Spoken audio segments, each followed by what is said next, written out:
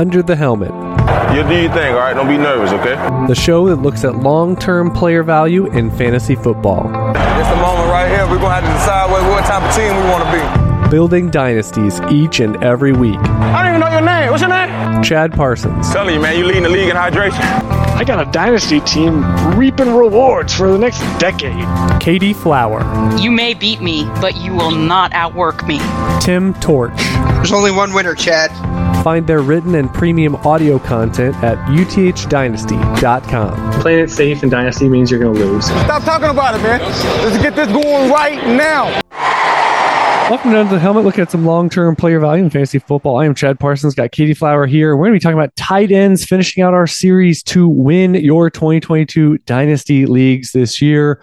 We're a mere few weeks away, and the tight end position, it's amazing. Format really does decide things in terms of the approach, and more than wide receiver, more than running back, it really is about deciphering what are the differences in some of the main formats and then deciphering the best strategy within the position for those. So, Katie, we've got three types. Basically, you've got your stock leagues, which are not that they don't exist anymore. There's plenty being created, but more and more we see perks in terms of additional starters, perks in terms of scoring, especially, but you still have your, let's call them traditional one tight end, no frills, same PPR or half PPR, whatever it is the rest of the positions.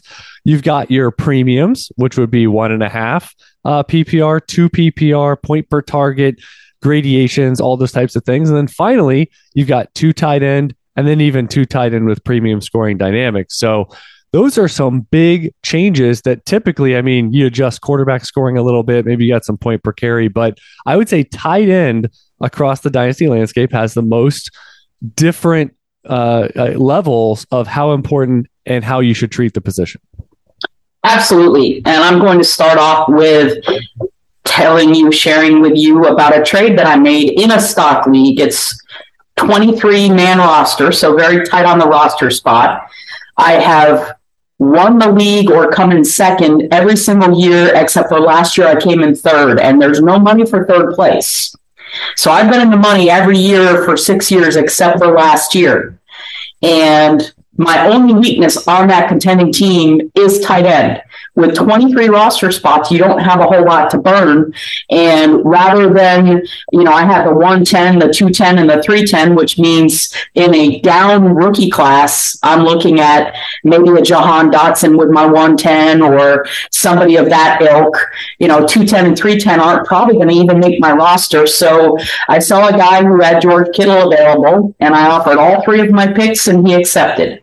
So I got George Kittle, short up my tight end position. I want a stud, and I've got a couple of ancillary. I've got Albert O and Austin Hooper, which I think 3 tight ends in that format. You start one, it's not premium. However, a stud can make a difference. If you've got a stud at the tight end position in that format and you're loaded everywhere else, it's like the fuzzy dice in the mirror. You can finally just dress out your roster. I like the trade. I think it shored up my position of weakness, and there wasn't any other stud tight ends available. Either the other team was very low and didn't feel like they could let them go. Thankfully, this team had 2 or 3 other tight ends and felt like Kittle's getting old. He was hurt. He hasn't really done much to be in the top 5 of late, so I'll let him go. I got 3 draft picks. Woo-hoo. Yeah, you actually hit on, I think, one of the biggest points, because especially in, moderate rosters, yours definitely qualifies, and I would call it even 25, 26-man rosters, the moderate variety, that when you are a competitive team, if you don't have one of those top tight ends, that should be a goal of yours. Where if you don't have weaknesses elsewhere, you should be looking and mining for opportunities. You found an opportunity in a trade. It could be a team in September, October falling out of the race, and it could be one of the older tight ends that are on one of those rosters. But if it's basically the have and have nots, and it's a more strict definition and list than any other position on what does that actually mean being one of the haves. And really, it's a short list. And some people that list varies slightly, but most people consider it a big five. We might have a sixth or a seventh, depending on the year. But with Pitts, Andrews, Kittle, Kelsey, and Waller, that's the general consensus. And it's the biggest, most strict consensus of any position on what do those top names mean and what does that indicate. So if you don't have one of those guys, maybe it's a Hawkinson, maybe it's a Goddard. Do you have a good sense of another name that might join that group or has the potential? Because if you don't, you're kind of out in the wilderness. And I would say make that a point of emphasis. And we always talk, Katie, about what is easiest to fix, future drafts or, just volume of trading that you can do.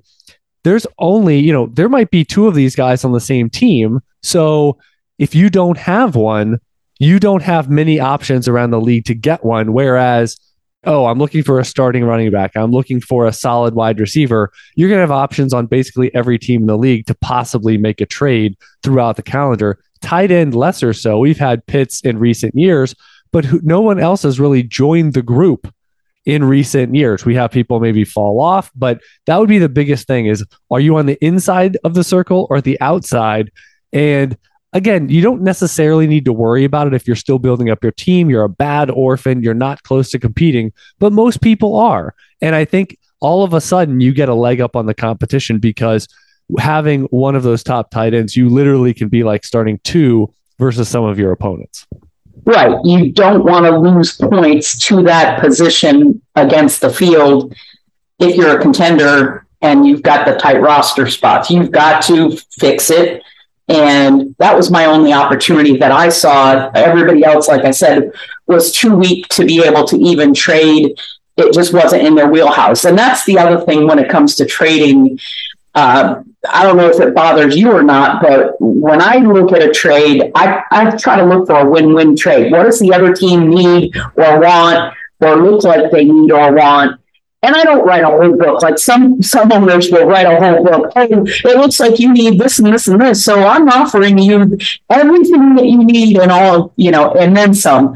That drives me crazy. But trying to make it a win-win trade. If you can see that a team has two or three of those tight ends and it's only start one, you might be able to pry the cheapest of the three. And George Kittle having the bad year, actually it's now going on 2 years, his average per game is still high, but he hasn't had a healthy season. So there's more question marks on him than even Travis Kelce, who's 4 years older.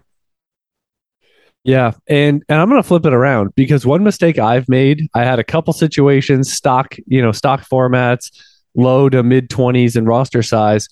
And I think it's easy for folks, and myself included, I had a few of these years where strong competitive team, I didn't have one of those hammers at tight end, and I started throwing roster spots at the position. I started to churn the waiver wire every single week, looking under those rocks for streamers, for guys that could maybe for a month or the rest of the season turn into something. And I found it relatively futile. And this was really diving into it weekly, doing my best to unearth whatever value I could. And I think the biggest key in that depth, you're going to have options off the waiver wire. And I would urge folks not to use too many roster spots. I'm not saying you can only have one, but try not to go down the rabbit hole of 3, 4, 5, especially if you're quote unquote fixing the position and you don't have anything, because even at 25, 26 roster spots, that's a lot to put into a position that frankly, you don't have the guy.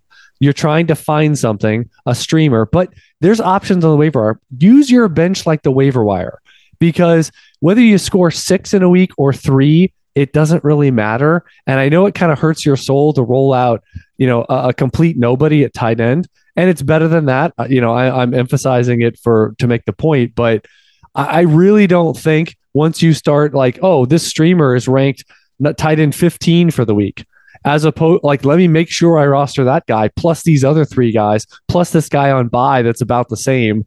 And I think if you roster a bunch of tight ends searching, you're really just taking away from running back. You're really just taking away other opportunities with more upside.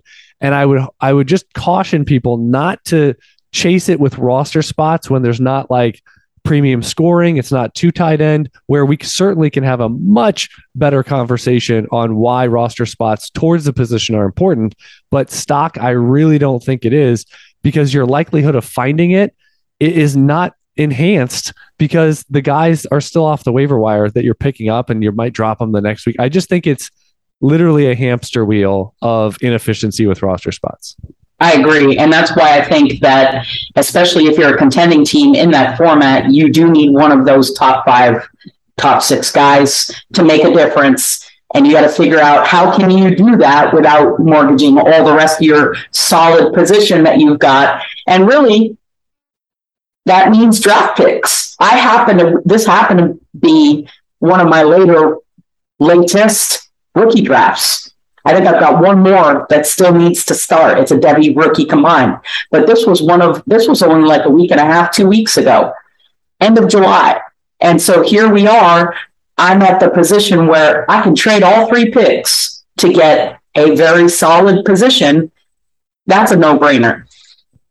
Well, and also think about if you spend rookie capital, we always say reverse engineering this. I've got a need at tight end. Well, tight end is usually the slowest moving position. To actually know what you have, 3 years, 4 years, you're looking for signs in the first couple of years more than anything. And other than Kyle Pitts, and we'll see what he develops into, but if you've spent a pick because you had a need at tight end at Pat Freiermuth last year, did that fix it? Did that have you catching up to George Kittle and Darren Waller and Travis Kelce? We'll see, but he wasn't there last year. High level of competition for targets in Pittsburgh. They lack a quarterback. We'll see, but the equation doesn't look perfect. Cole Kmet, if you spent, a meaningful pick on him, did that solve anything? I mean, I'm Albert O. We will see. And again, he was a guy that probably was available on waiver wires at points or available for super cheap in trading. So you didn't necessarily have to dive in. TJ Hawkinson, we're still everyone assumes he's part of that group. He's not. He needs to take a step forward to be part of that group. Noah Fant, same thing. Those are 2 guys with big capital, probably spent a first round pick on them. You're still kind of waiting. This isn't 2 tight end discussion. This is a 1 tight end discussion. You're probably still waiting. And now we're going back a few years of draft classes here, trying to find the next guy. And I think what we're saying is trading for tight end makes a heck of a lot of sense because it's hard to target. And the guys that are proven, it takes so long typically, or a good amount of capital. Kyle Pitts as a rookie was a top 5 pick and he worked out. But guess what? Hawkinson didn't. Fant didn't, in terms of hitting the ground running, putting him in your lineup right away. And so I just think when you reverse engineer it, tight end is one you're not going to want to chase in rookie drafts in general. And people are still waiting for Evan Ingram. People are still waiting for Eric Ebron. I mean, and he was a 2014 first round tight end. And seriously, people are holding him. He's a free agent and people are holding him over, who knows who else. And he may get a gig, but where? I mean, at this point, right. It's because somebody probably got injured. It doesn't mean that he's got the talent. So there's a bunch of landmines out there at the position, and especially in the tight end 2, that, I mean, you really need some depth there. You and I are in a couple leagues together where it's tight end premium start 2 tight end, and that is the hardest position to fix. Well, let's start with the premium scoring. So let's go to 1.5, 1.75, 2.0. where you get that above the wide receiver and running back position. How does that change things for you in terms of now that it brings them into the flex conversation a little more in terms of a team build or weekly options there? Are you usually allocating more roster spots if you don't have one of the top 4 or 5 guys? Is that next tier more interesting because of the scoring? A little bit, but not really, because you think about it, it's per reception. That means they still have to get targeted. That boosts them if they get 6, 7 catches in a game. But if they're not targeted, if they're just a blocking tight end, then no, I don't. It doesn't really change. Do I want them on my team or not? So you still have to be choosy. You still have to try to have at least one in that top tier, and then maybe a couple in the middle tier that could. But what I look for in a tight end is somebody that hasn't done it in a tight end premium, what is the rest of the situation? Who's the quarterback? And who's the number one wide receiver? If they don't have a number one wide receiver, they've got a decent quarterback. That's a pretty good mix. That's a bet like Robert Tonyan this year. He had a really good year a couple years ago, and then he fell off. But now no Davante Adams, and you still got Aaron Rodgers throwing the football. Who's going to step up at number one? Is Romeo Doubs really going to be the guy? He may be, but out the gate as a rookie, there's going to be plenty of targets for the tight end, and he's cheap right now. So he's somebody that I would be interested in as a flyer, as one of my backups, and just hopeful that I'll be able to maybe get a half dozen games out of him this year. Yeah, the thing I see generally is at 1.5 PPR, the average person playing in those leagues overrates what that means. They overrate the 0.5 added on as a premium for the scoring, because as you said, most tight ends don't see enough volume for that to make a big difference. And then when you start getting 1.75, especially 2.0, it does bring in a lot of the rest of the top 15 or so tight ends to saying, oh, I need a flex. I'm in a pinch. Let me start Zach Ertz, in my flex, because I don't like my other options, per se. It's not that you maybe plan on him on a weekly basis, but that might mean Mike Gesicki, Hunter Henry, options like that could be in your flex discussion a few times during the year. That helps. Actually, that having that tight end 2 or even that third tight end on your roster can get you through versus waiver options, or maybe a complete dart throw at wide receiver that's a number 2, number 3 option for their team, as opposed to the starting tight end. So, and if they get that touchdown, then you're golden. Is typically for the have-nots at tight end, it's basically touchdown or bust, because the volume is very fleeting there. So I would say in general, two PPR is where the premium really starts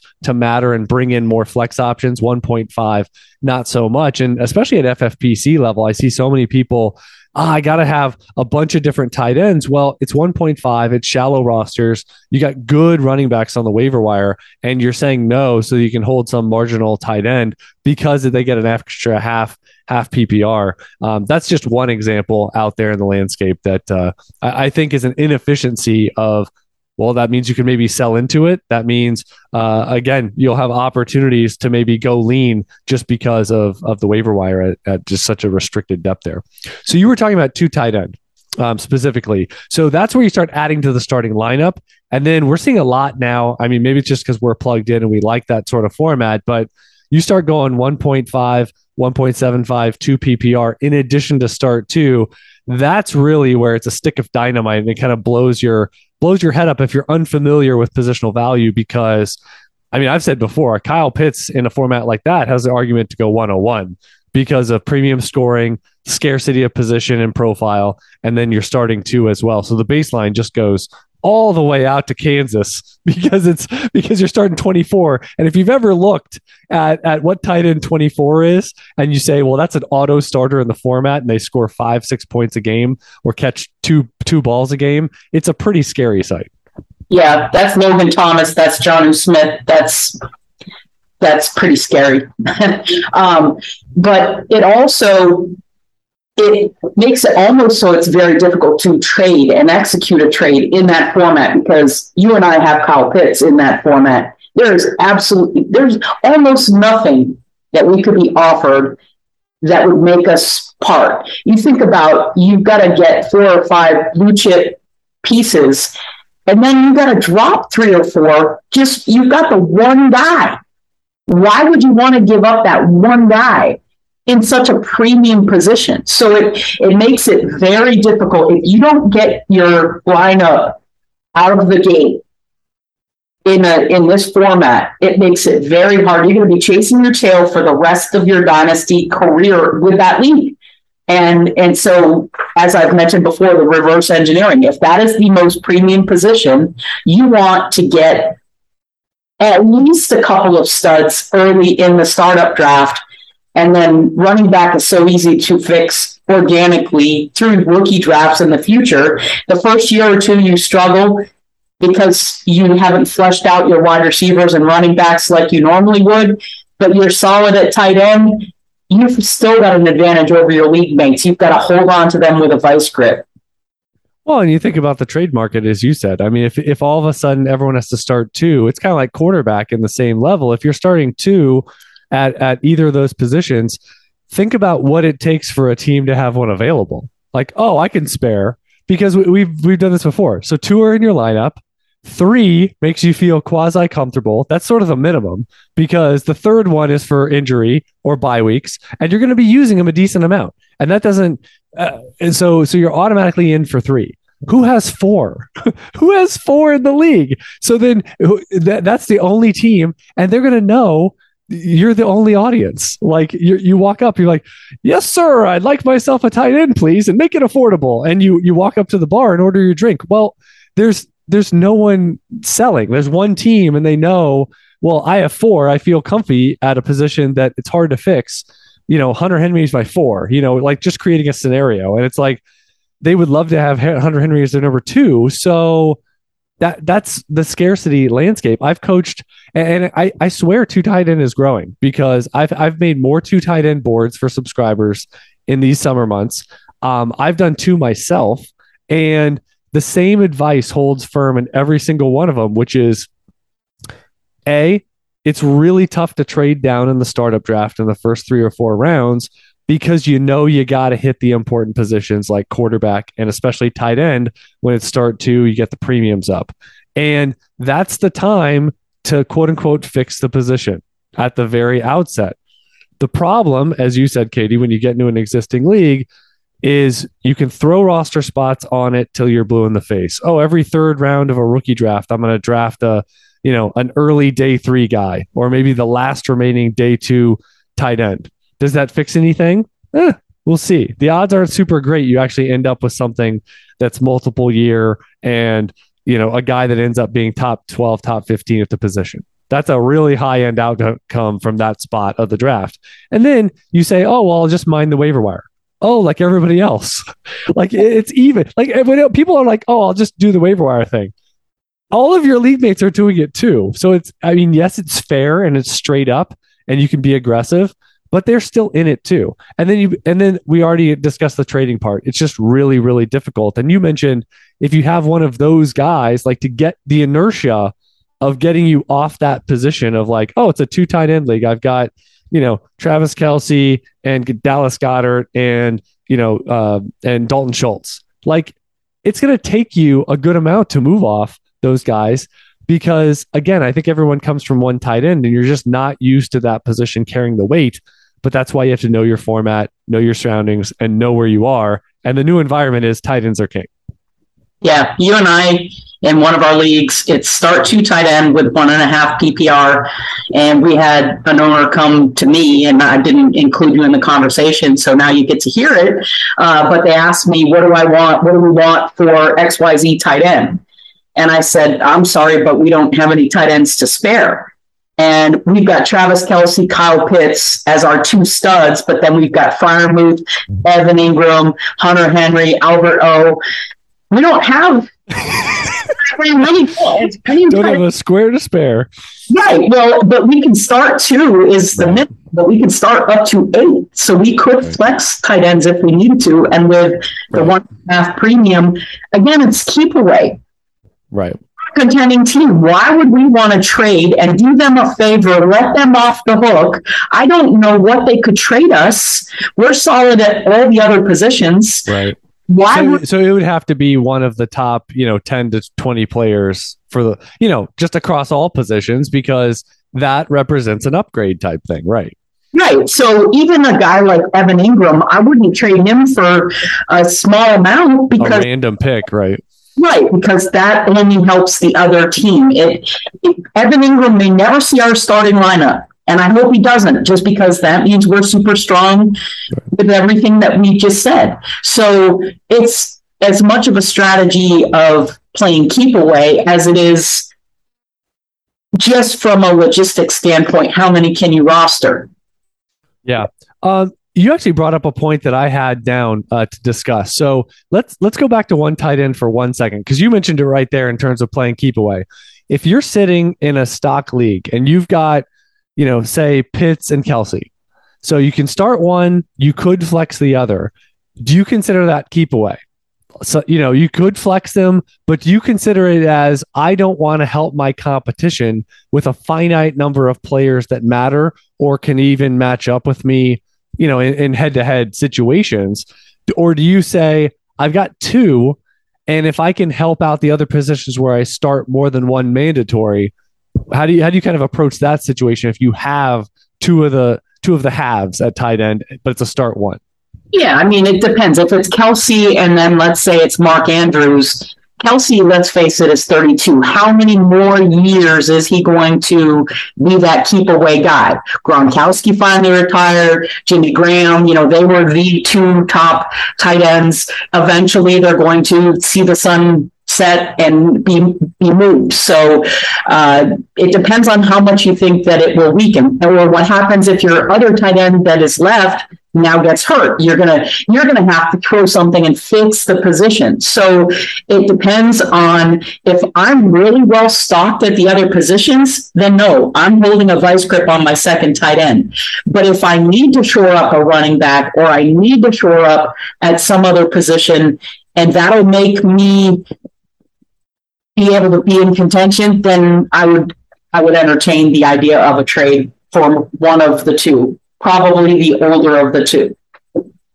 Yeah, I think the first thing is, like you said, to kind of assess where you are, because I've said before, the ultimate team building is if you can kind of build two starting lineups so that you have ultimate insulation.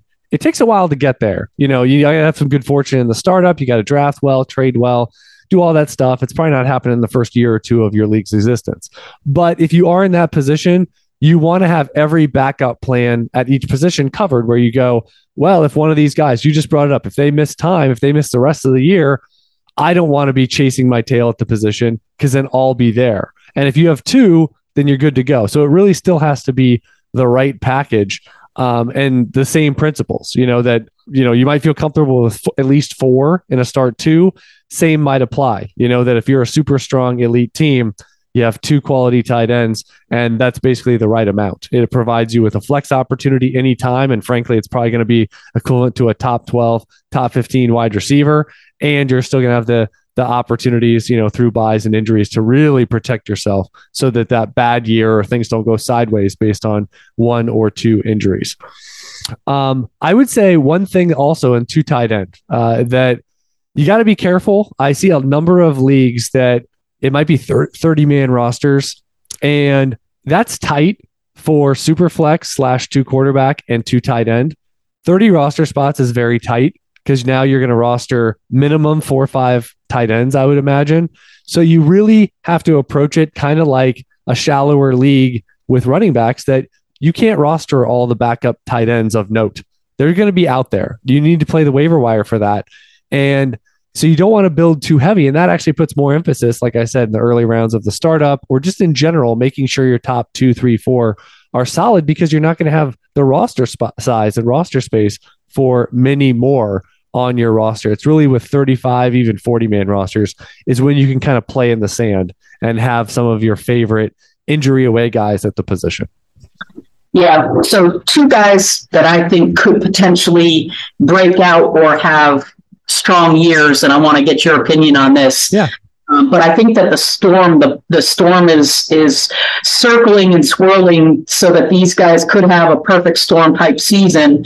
David Njoku in Cleveland and Austin Hooper in Tennessee. They don't have the super stud wide receiver. Well, you do in Cleveland, you got Amari Cooper, but now you've got a top prime quarterback, as long as he gets to play some games this year with Deshaun Watson. So David Njoku is one question. The other one, Austin Hooper, I think it's going to take Treylon Burks.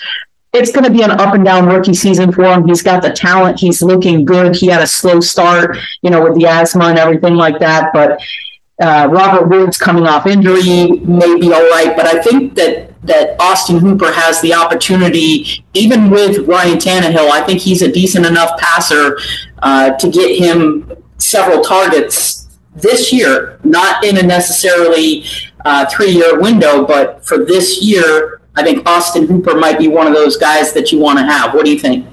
Yeah, I think those two are on my, if I had 4 or 5 tight ends outside the top, say 10, they would certainly be on that short list because, and honestly, with David Njoku, we still don't know about how many games Watson will play. I think he would be the easy button if Watson was going to only be out the 6.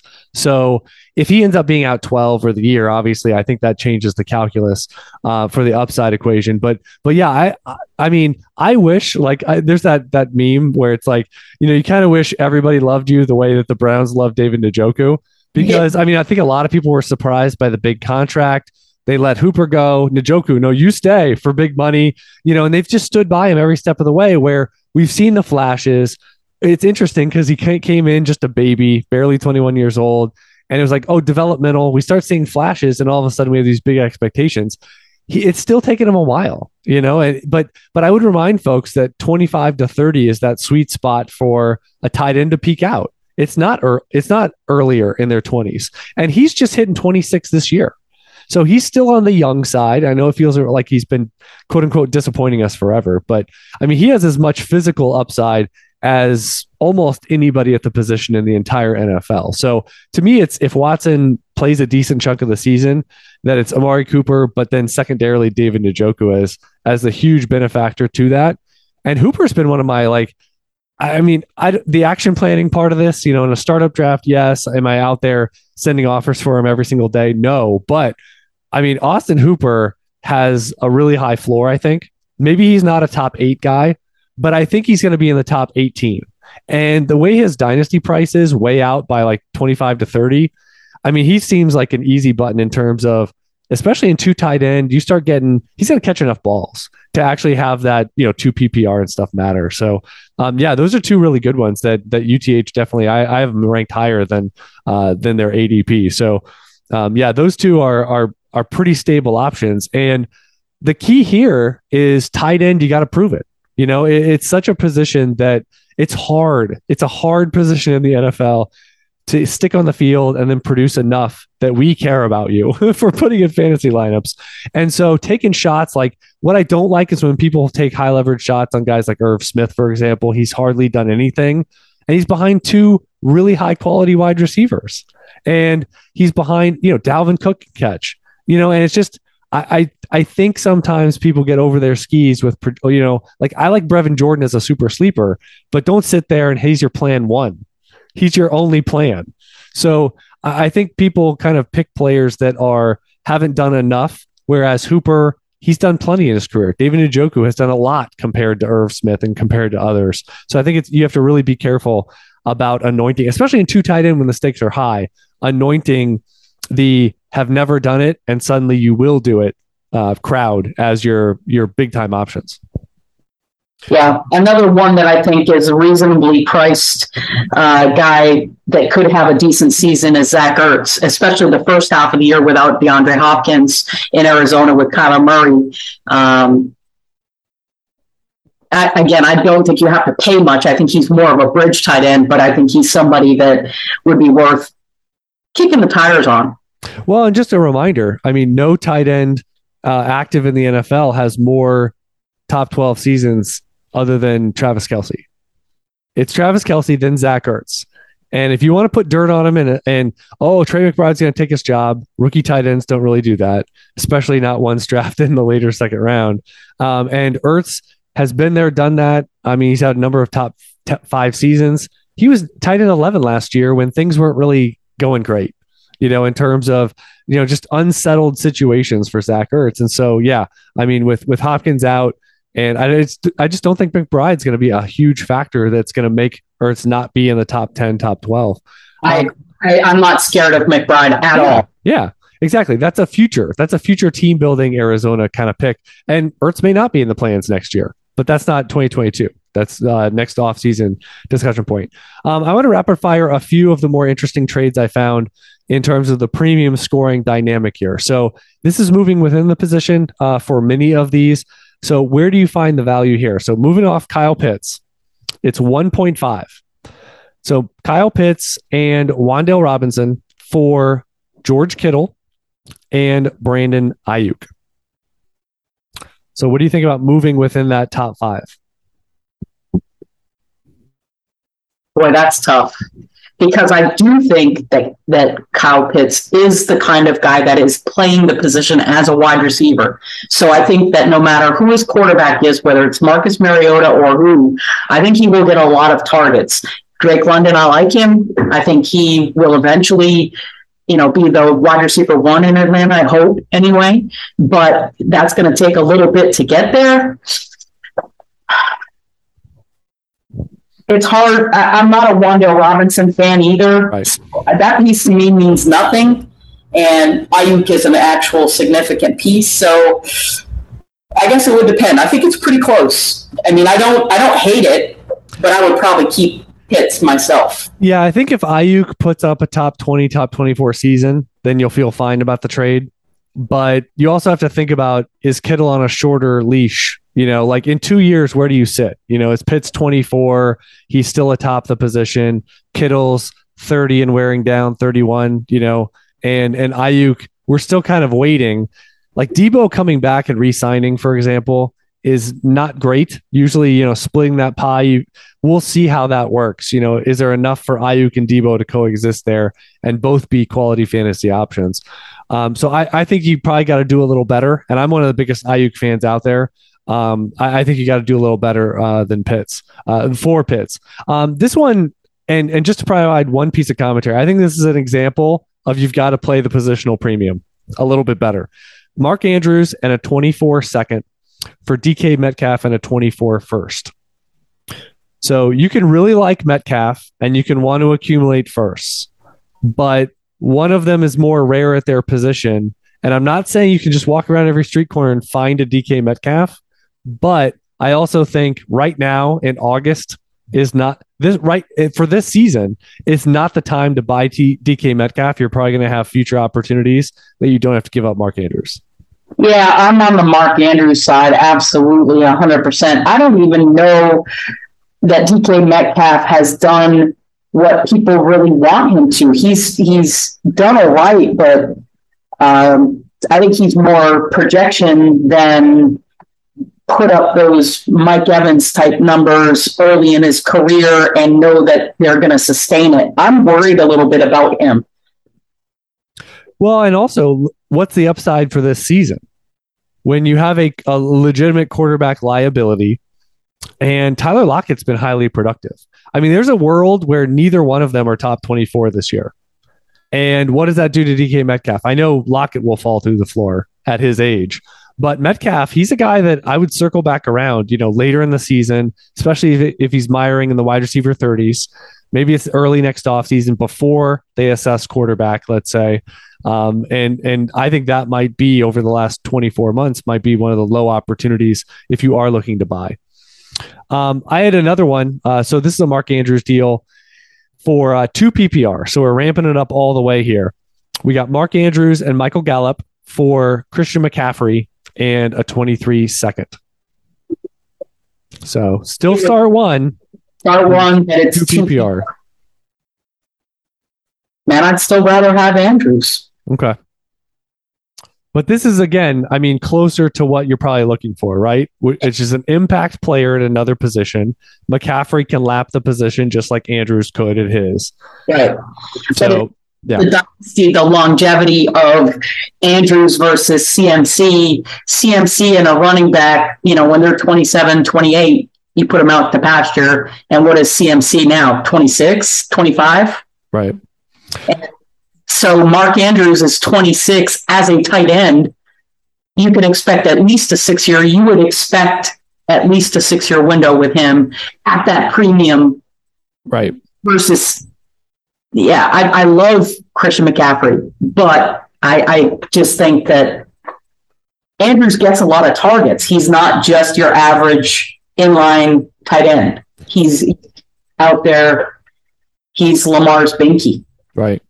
Last question here, and this is 2 PPR, still start one. Kyle Pitts for Cole Kmet, a 23 first and a 24 first. I'd still want Pitts. Okay. Kmet is just that. I don't think he's going to be more than an average Joe for the entirety of his career. And then the first, as much as I love both the 23 and the 24 class. At this point, I'd still rather have Pitts. Yeah. The big thing for me is I don't think Kmet has much of a ceiling. Right. And we've said it before. If you finish at tight end 9 or tight end 16, there's not a big difference. And so him getting the top 12 moniker, whether it's this year or future years, it really isn't, that much of a chain mover versus what you can find from Austin Hooper by trading a 3rd round pick, or mining the waiver wire for some matchups in September, October. I think, you're just chasing something that kind of looks better. Oh, developmental tight end. He's in his early 20s. He had, round 2 pedigree. So, but he's not part of the subset, I think would be one of my final thoughts here. What are some wrap up conclusionary looking towards 2022 here at the tight end position? Just like quarterback, tight end is one of those where I want the aged veteran. Like you said, they don't even start to peak till they're about 25, 26, 27 years old. And then when they do, they are typically pretty consistent. Unless an injury happens, they will stay there. And the reason that they do is because there's not a lot of other people coming up through that will take their spot. So you want to get a stud. It doesn't have to be the 21-year-old Kyle Pitts. You're going to pay through the nose if you're trying to target. Look for the least expensive, the Darren Wallers and the Kittles. Yes, they've disappointed at times, but when they're in and healthy, you're starting them. And that's a good feeling.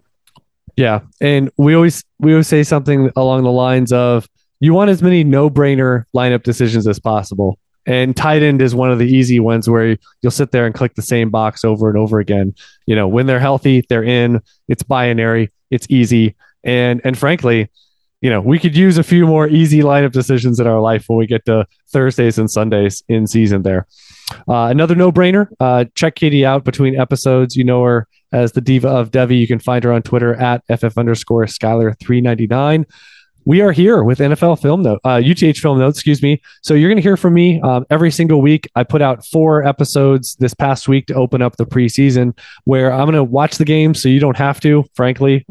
Half of the games are drudgery. So again, there are tea leaves to be had though, and we are fleecing out depth charts. We're seeing young players. You might not see them in October, but we want to have the scouting profiles of where they stand in the talent hierarchy of the NFL, seeing them at a new level of competition. So as these games go Thursday through Sunday, I'm going to put those games out distilled down where it's a few minutes per game. And you're going to get the information you need as a dynasty owner to dominate your own roster, the waiver wire, and looking ahead with your own watch list for what could come up in the future. So you got 4 installments from week 1 you can check out. I also posted 9 instructive dynasty trades after week 1 of the NFL preseason. Some of those hot and cold players by Narrative Street out there if you're on Twitter. And then also I got a pretty exciting series that I want to just give a heads up later this month that I'm going through. We actually did a great hybrid dynasty league where we did a live auction and then a slow auction paired up. And you're going to hear all the commentary, including the live auction commentary from myself and a UTA subscriber, co-owner to that situation coming up later this month once it's done, probably the next week or so. So you're going to get hours and hours of just talking players, but I don't recall anything, UTH or other platform, that's ever done live auction commentary talking through the dynasty startup lens. So pretty excited about that. Would love your feedback. But again, if you're not a general manager subscriber, it's on the premium feed. You can get it on any podcasting app you want. And so try it out. If you don't like it, if you're one of the 0.001% over the years that hasn't liked UTH premium membership, let me know. We'll fix it. And you don't have to worry about it with a money back guarantee. So that's my pitch. We're getting ready for the season, but if you want to have your best season yet, subscribe to uthdynasty.com. So for Katie Flower, myself, Chad Parsons, until next time, never settle, refuse to be average, and keep building those dynasties.